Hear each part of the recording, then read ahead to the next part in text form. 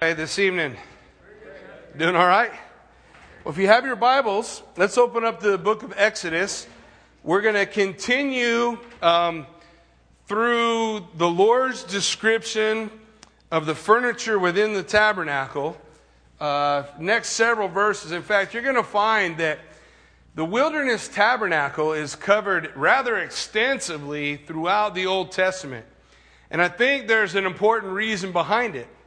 Jesus, when he spoke to the Pharisees, he said to them, you search the Scriptures, for in them you find life. But it is these that speak of me. The psalmist wrote that. The Scripture lays out for us all throughout, we're going to see Jesus Christ. What does that tell us? It tells us way back at the beginning, God was painting a picture. In fact, if you look at the tabernacle and the furniture in the tabernacle from the sky, it makes a cross. If you look at the tabernacle and the way that the children of Israel encamped around it, north, south, east, and west, and in the book of Numbers, it lays out specifically the numbers of each tribe and where they were camped. If you flow over it, it makes a cross.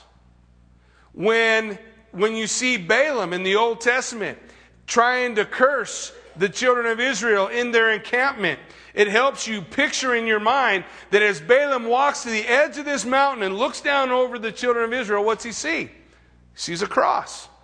And God won't let him curse. All he can do is bless. He opens his mouth and only blessing comes out. Why? Because, folks, all the way back, Genesis chapter 3, the fall of man, God already had instituted the concept that he would give his only begotten Son as a perfect sacrifice for our sin. And in progressive revelation, he begins to reveal that to us and to the nation of Israel through his word. In the book of Hosea, the Lord says specifically, I have spoken through the prophets, and I have spoken to you using similitudes, symbols, pictures, patterns, paintings. He's saying throughout the prophets, you're going to see pictures of Jesus Christ. And last time, you remember we talked about the Ark of the Covenant. The Ark of the Covenant, basically 4x2 by 2 box made of acacia wood. Wood throughout the Scripture speaks of humanity covered in gold. So we have humanity covered in divinity. A picture of Jesus Christ, who is fully man and fully God. Into that box is placed all the failures of man. The 10 Commandments. Man's been breaking the 10 Commandments for a rather long time, hasn't he? The bowl of manna. Manna itself is almost a derogatory term. God always called manna bread from heaven. Didn't Jesus say, I am the true bread from heaven? They put that bowl of manna, speaking of God's provision and Israel's disgust for how God provided for his people. They also put in there what? Aaron's rod. Aaron's rod that budded. Why did they put that? Well, you see the children of Israel were rising up in rebellion, and God said, well, put all your rods in the tabernacle, and the one that buds, that's the one whom I have chosen. So Aaron's dead walking stick burst forth in almond blossoms. God saying, he's my choice. So the rod of Aaron speaks of Israel's rebellion. All the failures of God's people in one box, the box speaking of humanity and divinity together, and over to the top of that box would go the second piece of furniture in the tabernacle. The second piece of furniture would be the mercy seat. Romans 3:25 tells us that Jesus Christ has become our propitiation. Maybe you've heard that word before. Well, the word for propitiation and the word for mercy seat are the same. Jesus Christ is the mercy seat out of pure, beaten gold. Not molded gold. They take a chunk of gold and they hammered it and they beat it. And what does that speak of?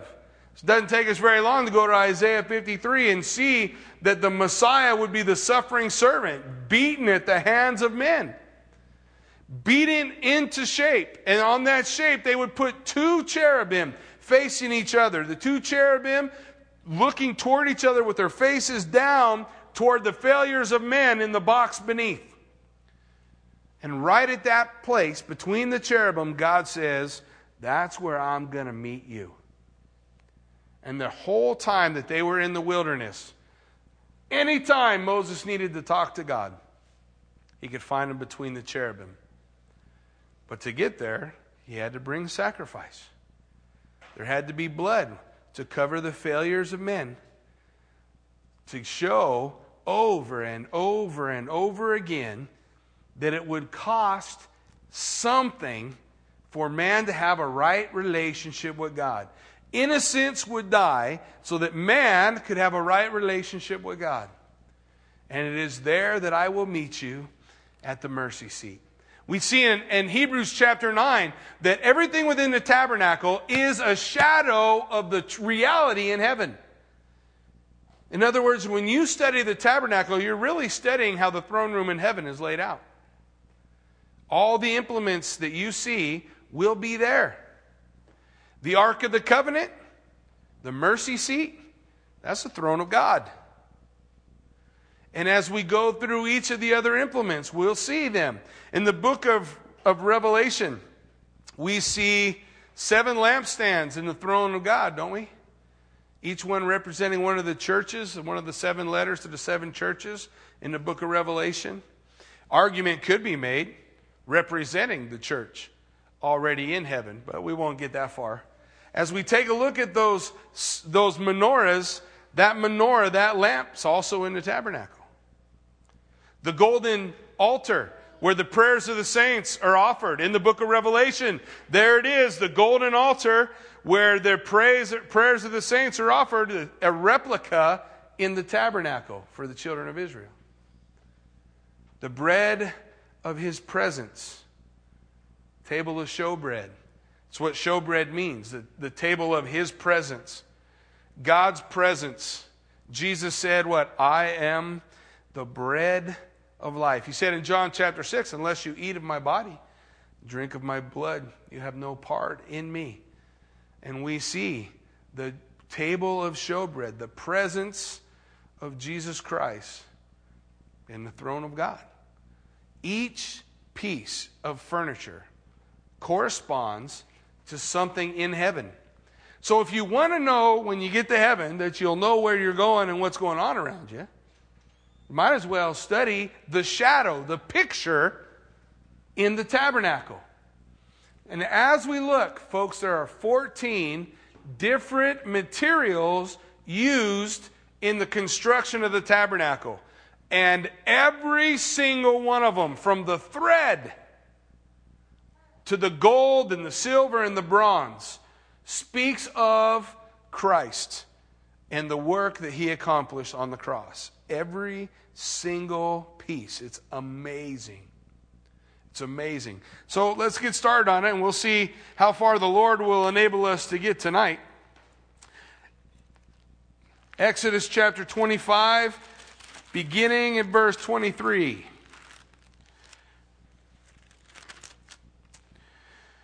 Now you shall also make a table of acacia wood, and 2 cubits shall be its length. Okay, so now God, when he describes to us the tabernacle, where does he start?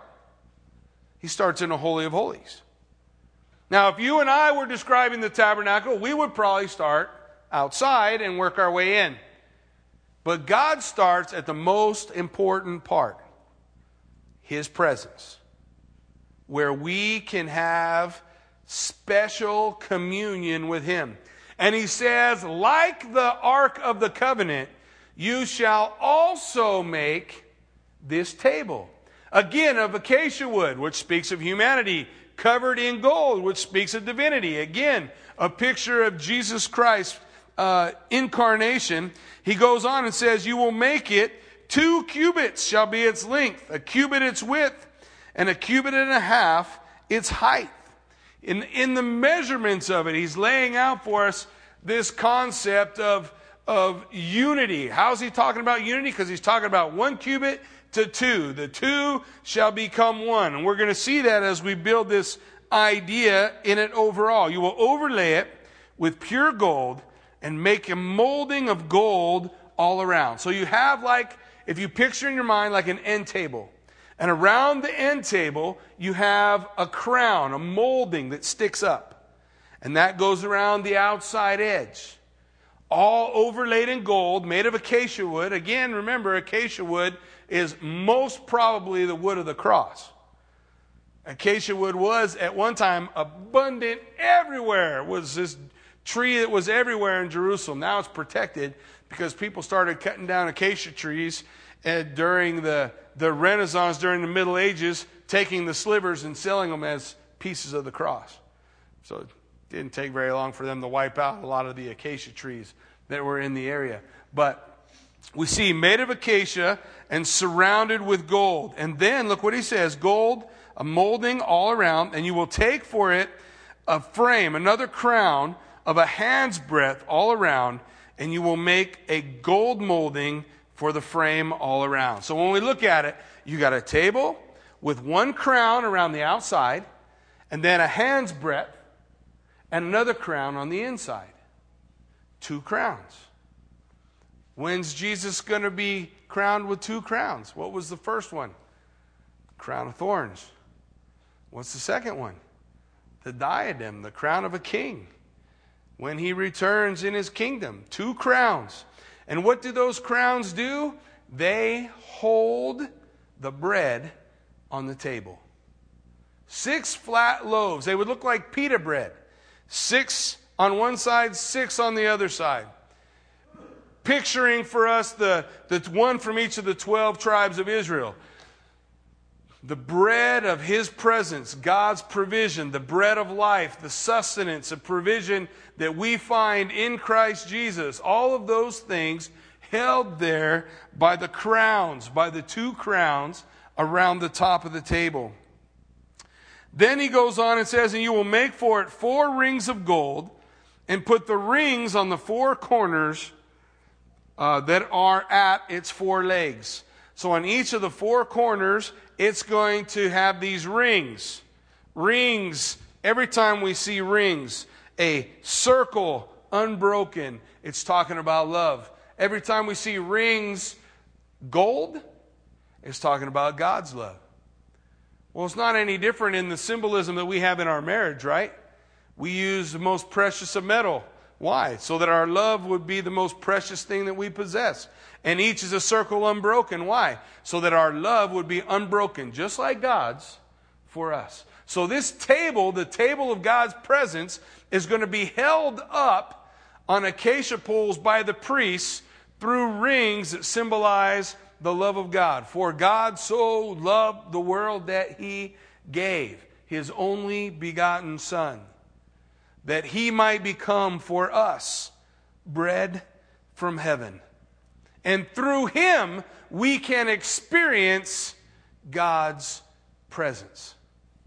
The table of showbread. The table of God's presence. So he lays it out. The rings shall be close to the frame as holders for the poles to bear the table. And you shall make the poles of acacia wood and overlay them with gold, and the table, that the table may be carried with them. Everything in the tabernacle had to move. Right? Because every time the children of Israel went, the tabernacle had to go. They pulled down the tent of meeting. They pulled down the tabernacle. The priests would bear upon their shoulders each of the implements, each of the tools, from the brass altar all the way to the fence that was around it. Everything was designed movable, and it was designed to be portable so it could be put up and taken down. And for 40 years, everywhere they went, that tabernacle went with them, symbolizing God's presence in the midst of them. All of it portable. Do we ever want to go somewhere where we leave God behind? Don't we always want God's presence with us? At least that's always my prayer. If I ever get too far ahead of the Holy Spirit, Lord, have mercy. If I fall too far behind, Lord, have mercy. I don't want to be behind him or in front of him. I want to be with him. Where he goes. How did the children of Israel know where to go? Well, the Bible tells us, right? When they were in the wilderness, the pillar of fire or the cloud would move. And as it moved, what happened? Children of Israel moved with it. That was God's presence. Where was God's presence once they put up the tabernacle? Right there between the cherubim. So when they got up in the morning and that pillar of fire was no longer over the Holy of Holies, it was time to what? Move. Pick up and move. And reset up wherever the presence of God was.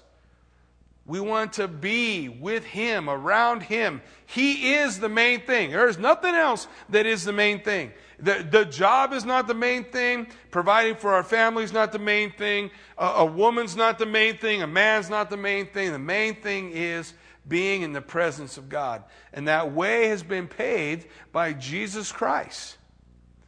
It is only able to experience God through Him. That's why I love the study of the tabernacle. I love the fact the tabernacle only had one door. I love the fact that the door of the tabernacle was made by the same material that the door of the fence was made in.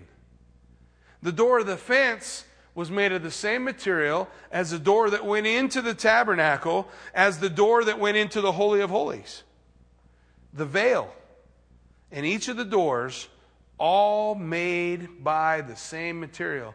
Do you know that the book of Hebrews tells us that Jesus opened up the way to the Holy of Holies through the veil that is His flesh, broken for us? What happened to the veil at the crucifixion? Tore from the top to the bottom. Why? Jesus opened the way. What did He say? I am the way, the truth, and the life. I am the door. The only way in was through Christ.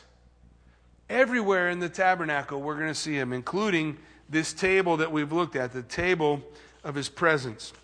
So, if you were standing at the door of the tabernacle, okay? If I'm standing at the entrance, we're looking at the whole tabernacle. The first section, the Holy of Holies is 10 by 10, roughly.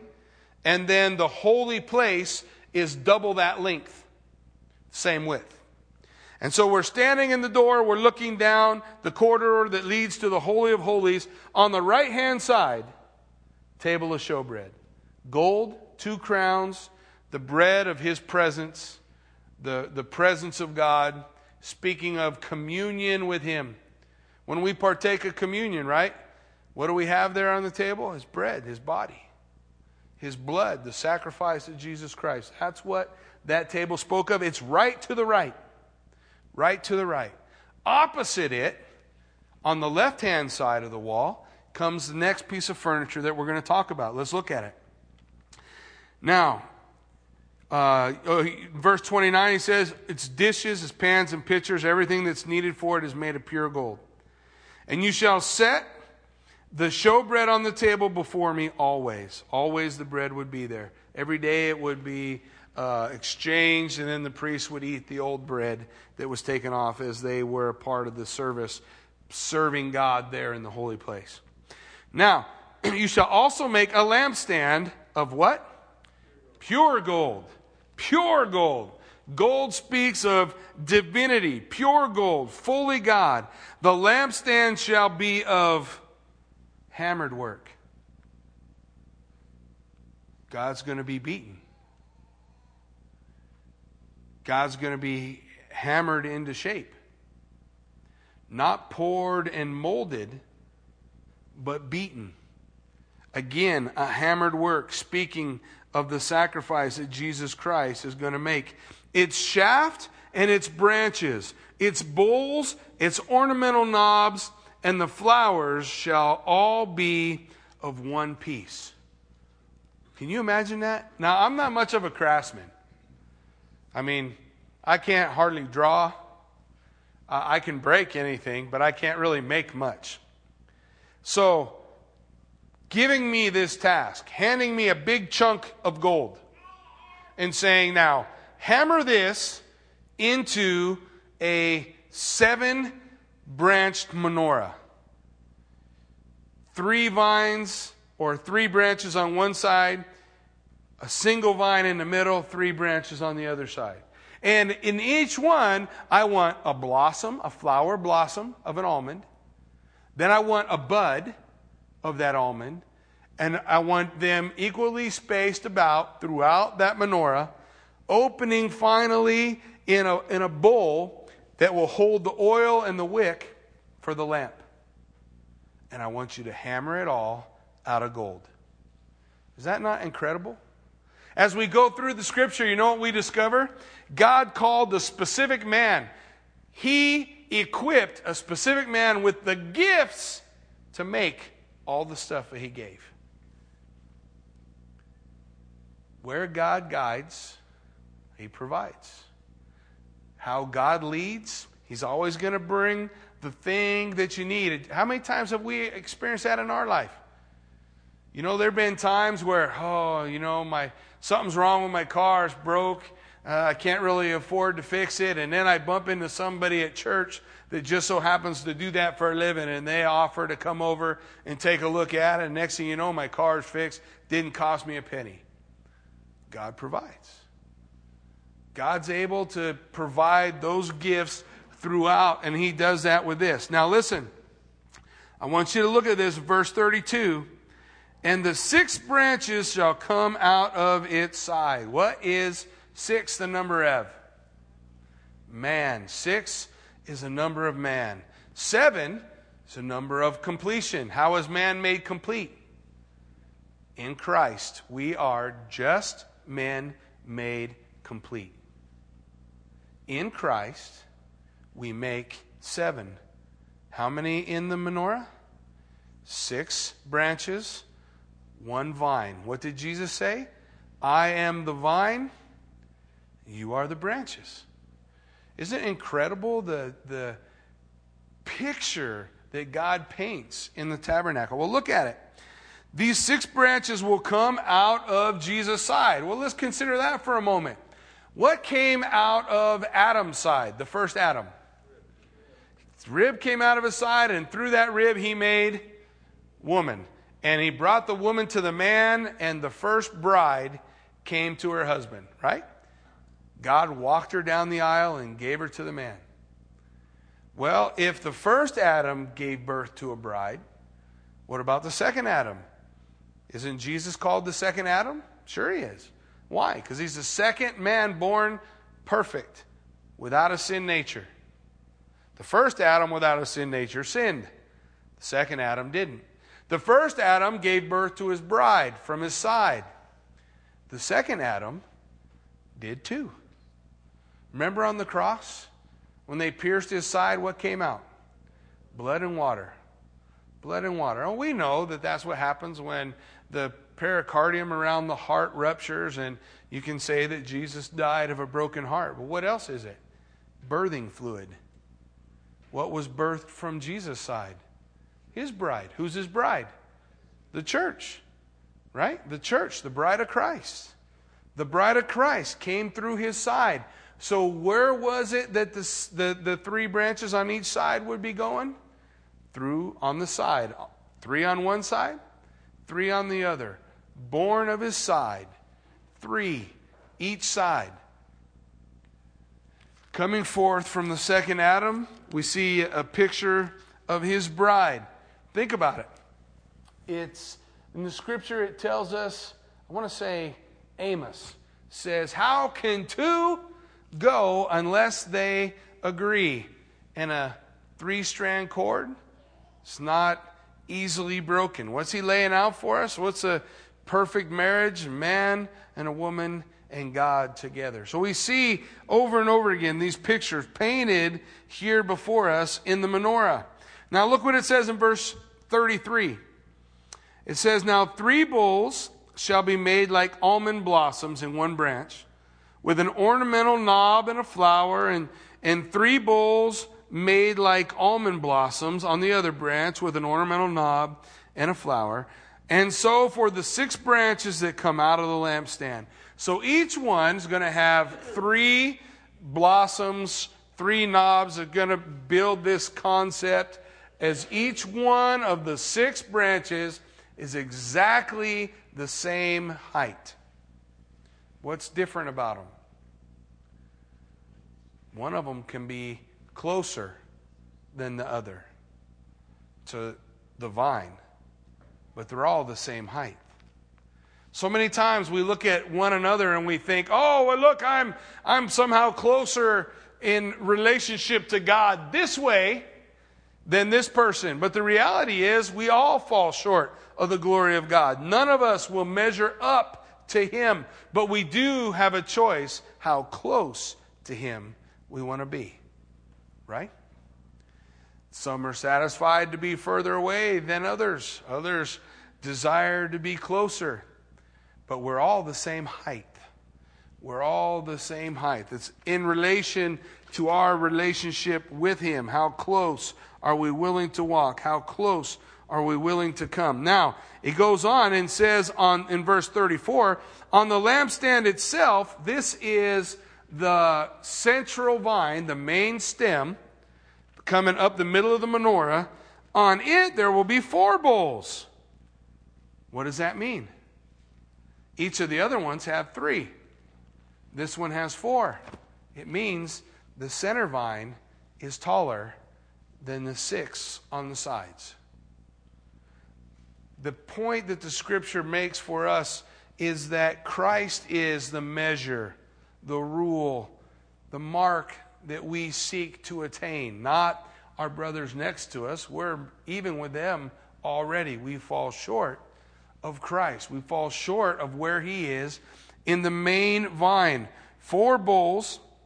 It shall be made like almond blossoms, each with ornamental knobs and flowers.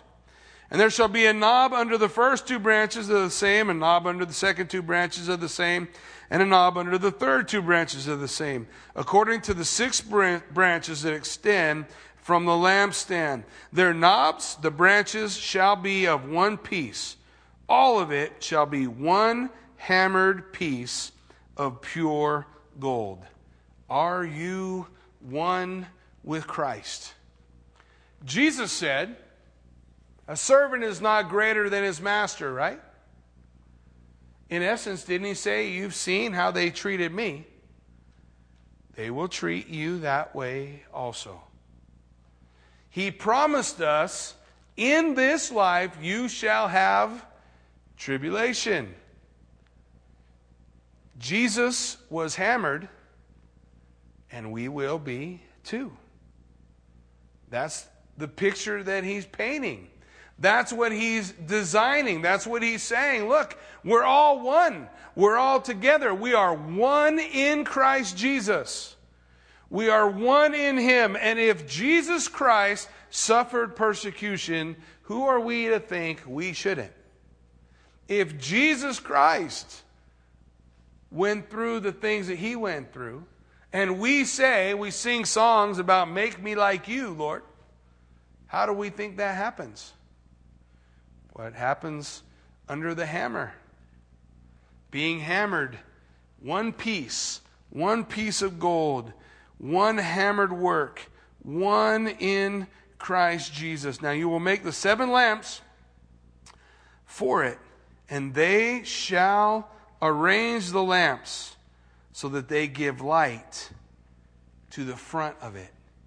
Literally in the Hebrew it is so that it will shine light on the main shaft. The 6 branches shine toward the main shaft. That we are reflecting our light, that we are showing that light, that we are shining that light on Jesus Christ, on Him, that perfect work is being accomplished, that perfect work is taking place. Hey, we want to see Jesus Christ reflected. When we shine, what are we shining with? What is the light that is burning within us? What is the light in that song that we used to sing, this little light of mine, I'm going to let it shine? What was that light? It's not my light. It's the light of Jesus Christ. We are reflecting His light, like the moon reflecting the glory of the sun, right? We're reflecting Jesus' light, that main shaft, that the vine is seen. When people see you and me, we're doing a poor job of reflecting Jesus Christ. If people want to glorify you or I, we're doing a poor job of reflecting Jesus Christ. They should see our good works and glorify who? The Father. They should glorify God. Jesus desires that we have good works, that good works follow our life. He desires that those things flow through us, but that the light, the glory, is to the Father. Every good and perfect gift comes down from heaven, from our Father. He's the one who enabled us to do it in the first place. We want to glorify God with it. We want to glorify God through it. We want to glorify Him in and by all that we accomplish and all that we do. We want to shine that light. Well, hold your finger here. Turn with me to 1 Peter. 1 Peter chapter 3. 1 Peter comes before 1st, 2nd, 3rd John.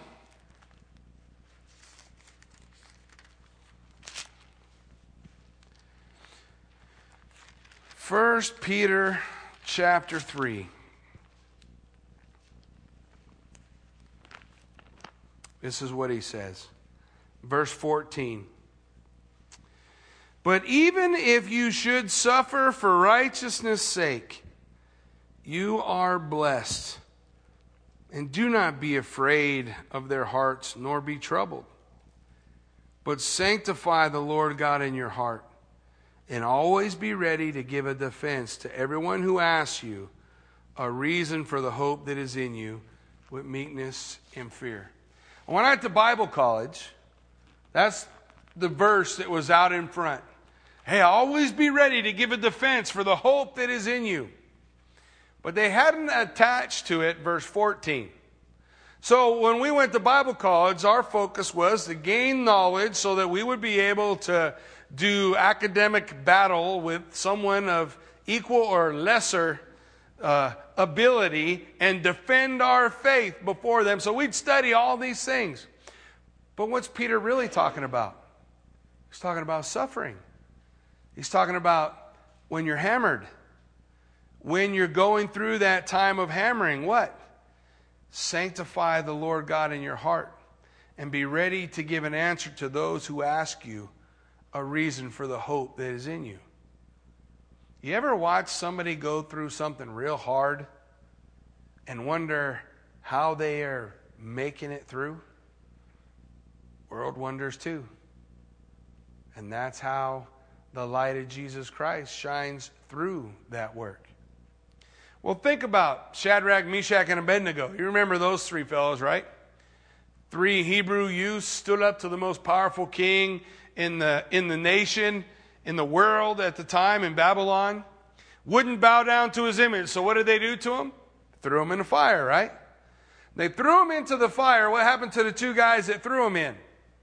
They died. It was too hot. The fire was so hot that the two of Nebuchadnezzar's best guards died throwing him in. So when they were thrown in the fire, who did they find there in the midst? Jesus, right? How come they didn't come out? There with Jesus. Shadrach, Meshach, and Abednego standing in the middle of the fire. Nobody's going to tell them what they can do now, right? I mean, they're not burning. They're just trucking around in the fire. The 2 guys who threw them in's dead. What's going to happen if they want to walk out? Who's going to stop them? Nobody. But they don't come out. They stayed in the fire because Jesus is in the fire. It's one hammered work. God doesn't call us to something that He wasn't willing to do before us. And when we find Him in the midst of the fire, like Shadrach, Meshach, and Abednego, we can be comfortable there. We can be comfortable in that place. We can be comfortable standing there before Him, knowing that, hey, I'm going through it, but I'm going through what Jesus went through. And God's being glorified, and all these things are going to work out for my good and His glory. Isn't that true? And we know all things work together, right? Not we think, we hope, maybe it will, maybe it won't. We know all things work together for good to those who love God and are the called according to His purpose.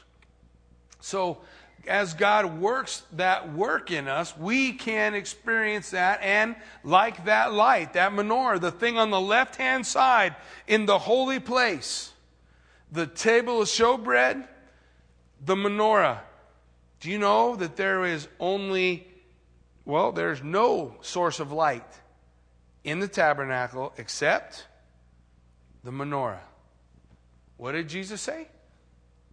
I am the light of the world. If any of you walks in darkness, come to me. Right? And I will give you the light.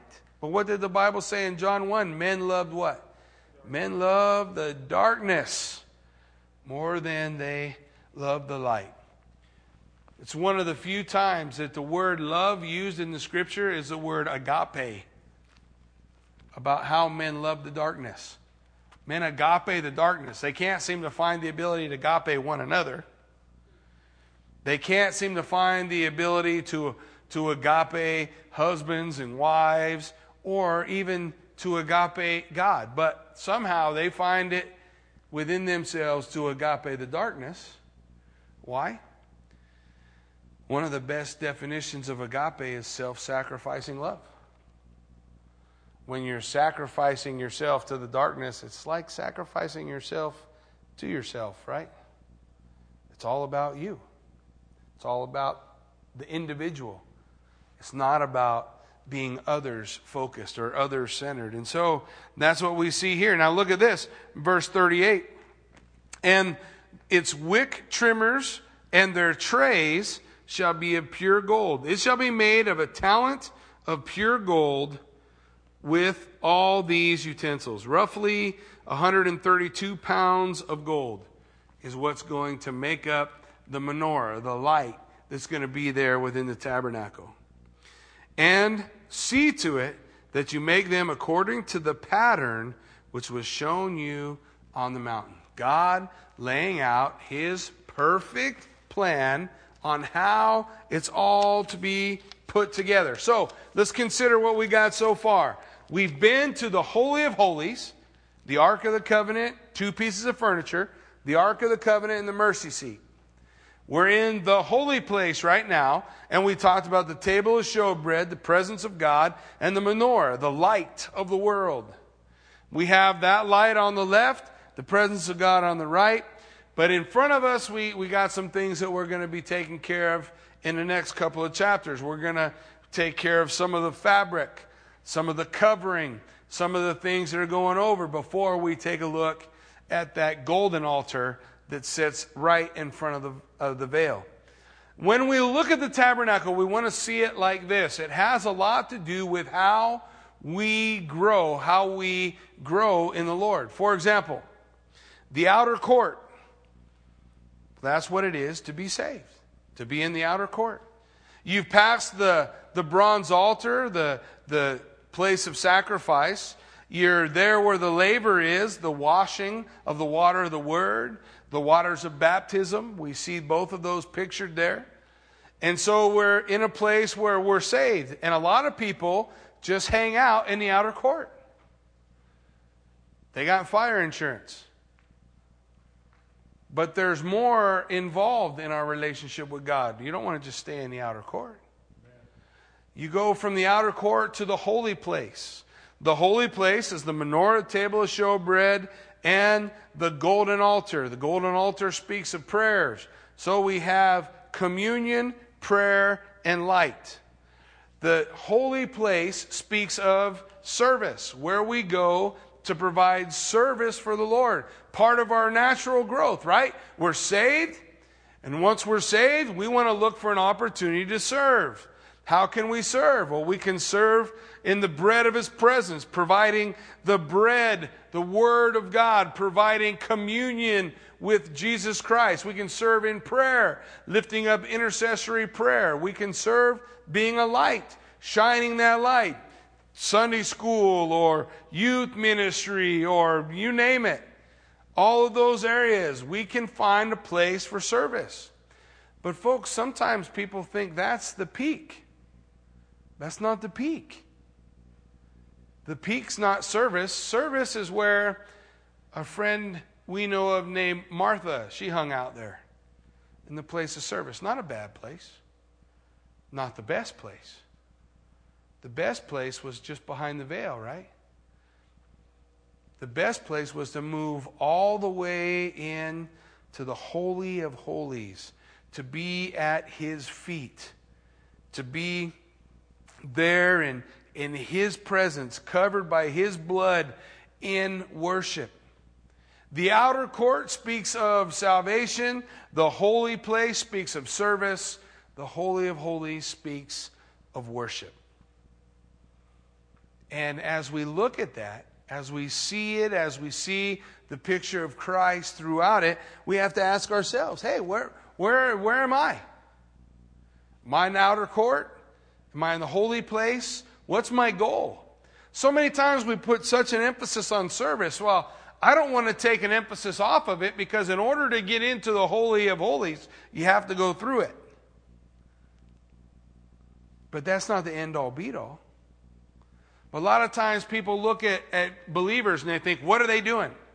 What have they done? What work are they accomplishing?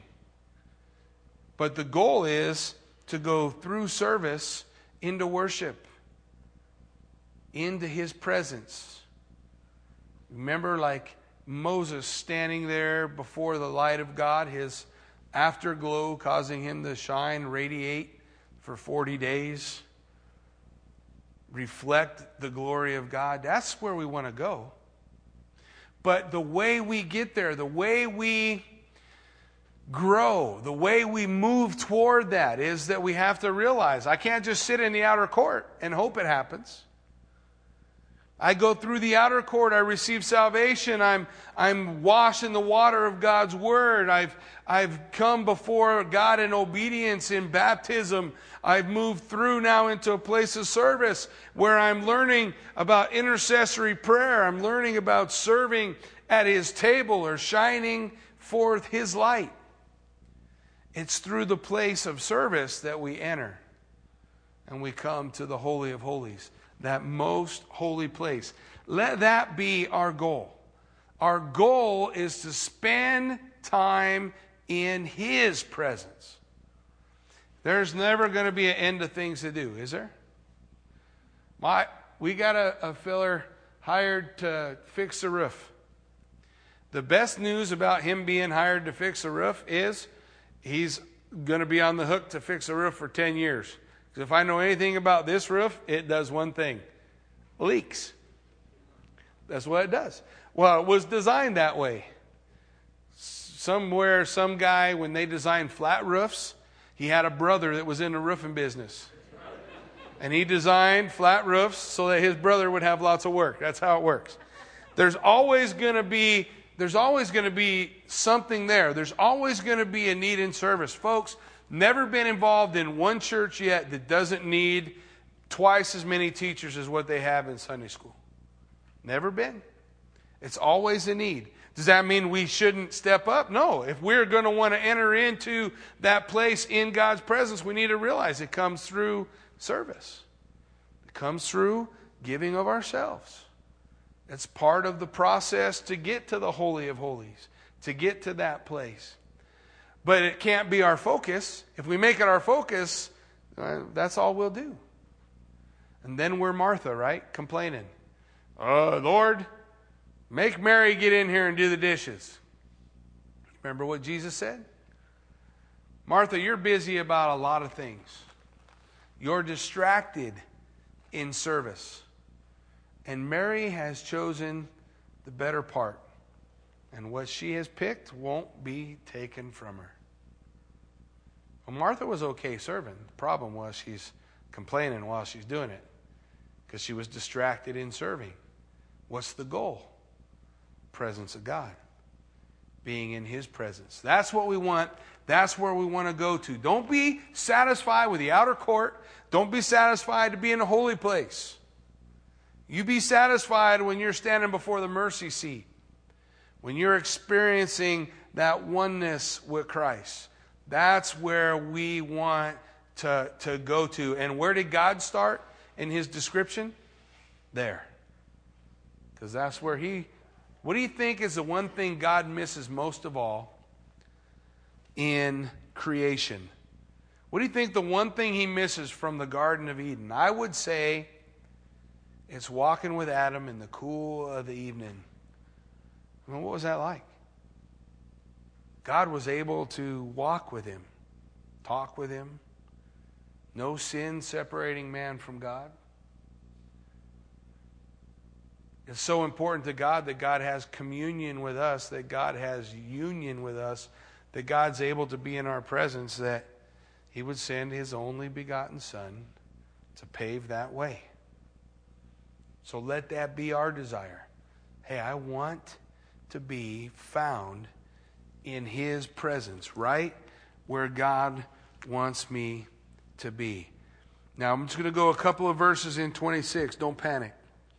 But moreover, you will make the tabernacle with 10 curtains, fine woven linen, and blue, purple, and scarlet thread. With artistic designs of cherubim, you shall weave them. You're going to see that pattern.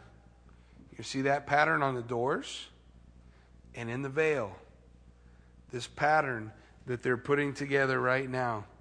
And as we look at it, there's going to be 10 curtains. We're going to see every piece I shared with you has a part of a puzzle in Christ. Let me talk to you about those things real quick. We've spoken already in the materials used. Gold speaks of His divinity. Silver of redemption. Silver was what was utilized to redeem anything. If something was redeemed, it was bought with silver. Bronze speaks of judgment. Blue speaks of heaven. Purple, His royalty. Scarlet, His sacrifice. Fine linen, His pure righteousness. Goat's hair speaks of the sin bearer. Why? Well, there were 2 goats on Yom Kippur that were brought to the priest. One goat, on him would be confessed all the sins of the nation. His throat would be slit, his blood collected, and brought into the Holy of Holies. What did they do with the other goat? They took him outside the camp, confessed all their sins on him, tied a ribbon around his neck, and let him go. The scapegoat, taking the sins of the people outside of the camp, paying for the sins of the people by the blood of the other. The sin bearer is represented in the goat's hair that's going to be used. Red ram skin colored red. What does that speak of? Well, it speaks of the suffering of Christ. Christ is that sacrificial propitiation, the substitute sacrifice. Remember when Abraham took his son to the top of Mount Moriah? What was it that God provided for him in a thicket to take the place of his child? A ram. A ram. Speaking of the suffering of Christ, that propitiation or the sacrifice, substitute sacrifice. Then we're going to talk about badger skin. Badger skin is interesting. Badger skin could be badgers. There are those who would argue that it is some type of a fish. The word is not, it doesn't directly translate to badger. That's the problem. It doesn't directly translate to badger. And some people believe this is the skin that provided the waterproof covering. There are rather established commentators that think it was the manatees in the rivers and the streams that were abundant in that area at the time that was used for that skin. Either way, whether badger or manatee, doesn't matter. It all speaks of humility. It's not beautiful. It's not pretty. He had no comeliness or form that we should desire him. And when we saw him, we turned our faces from him.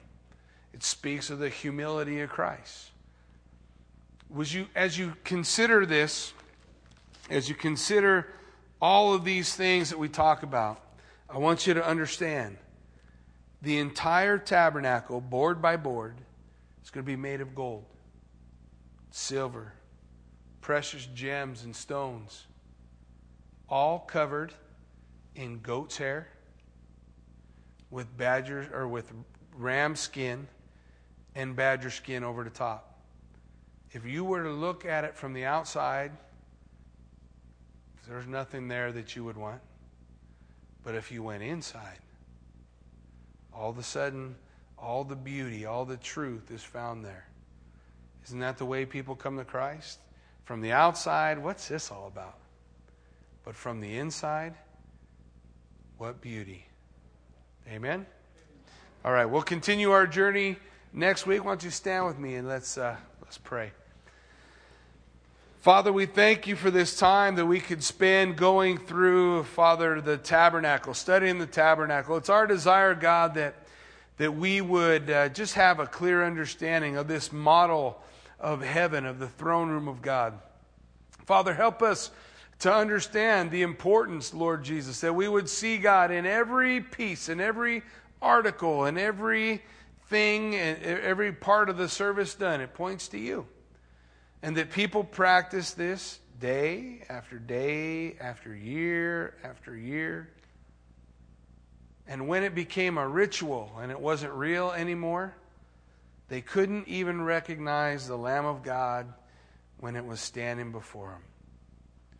Father, help us not to have eyes like that.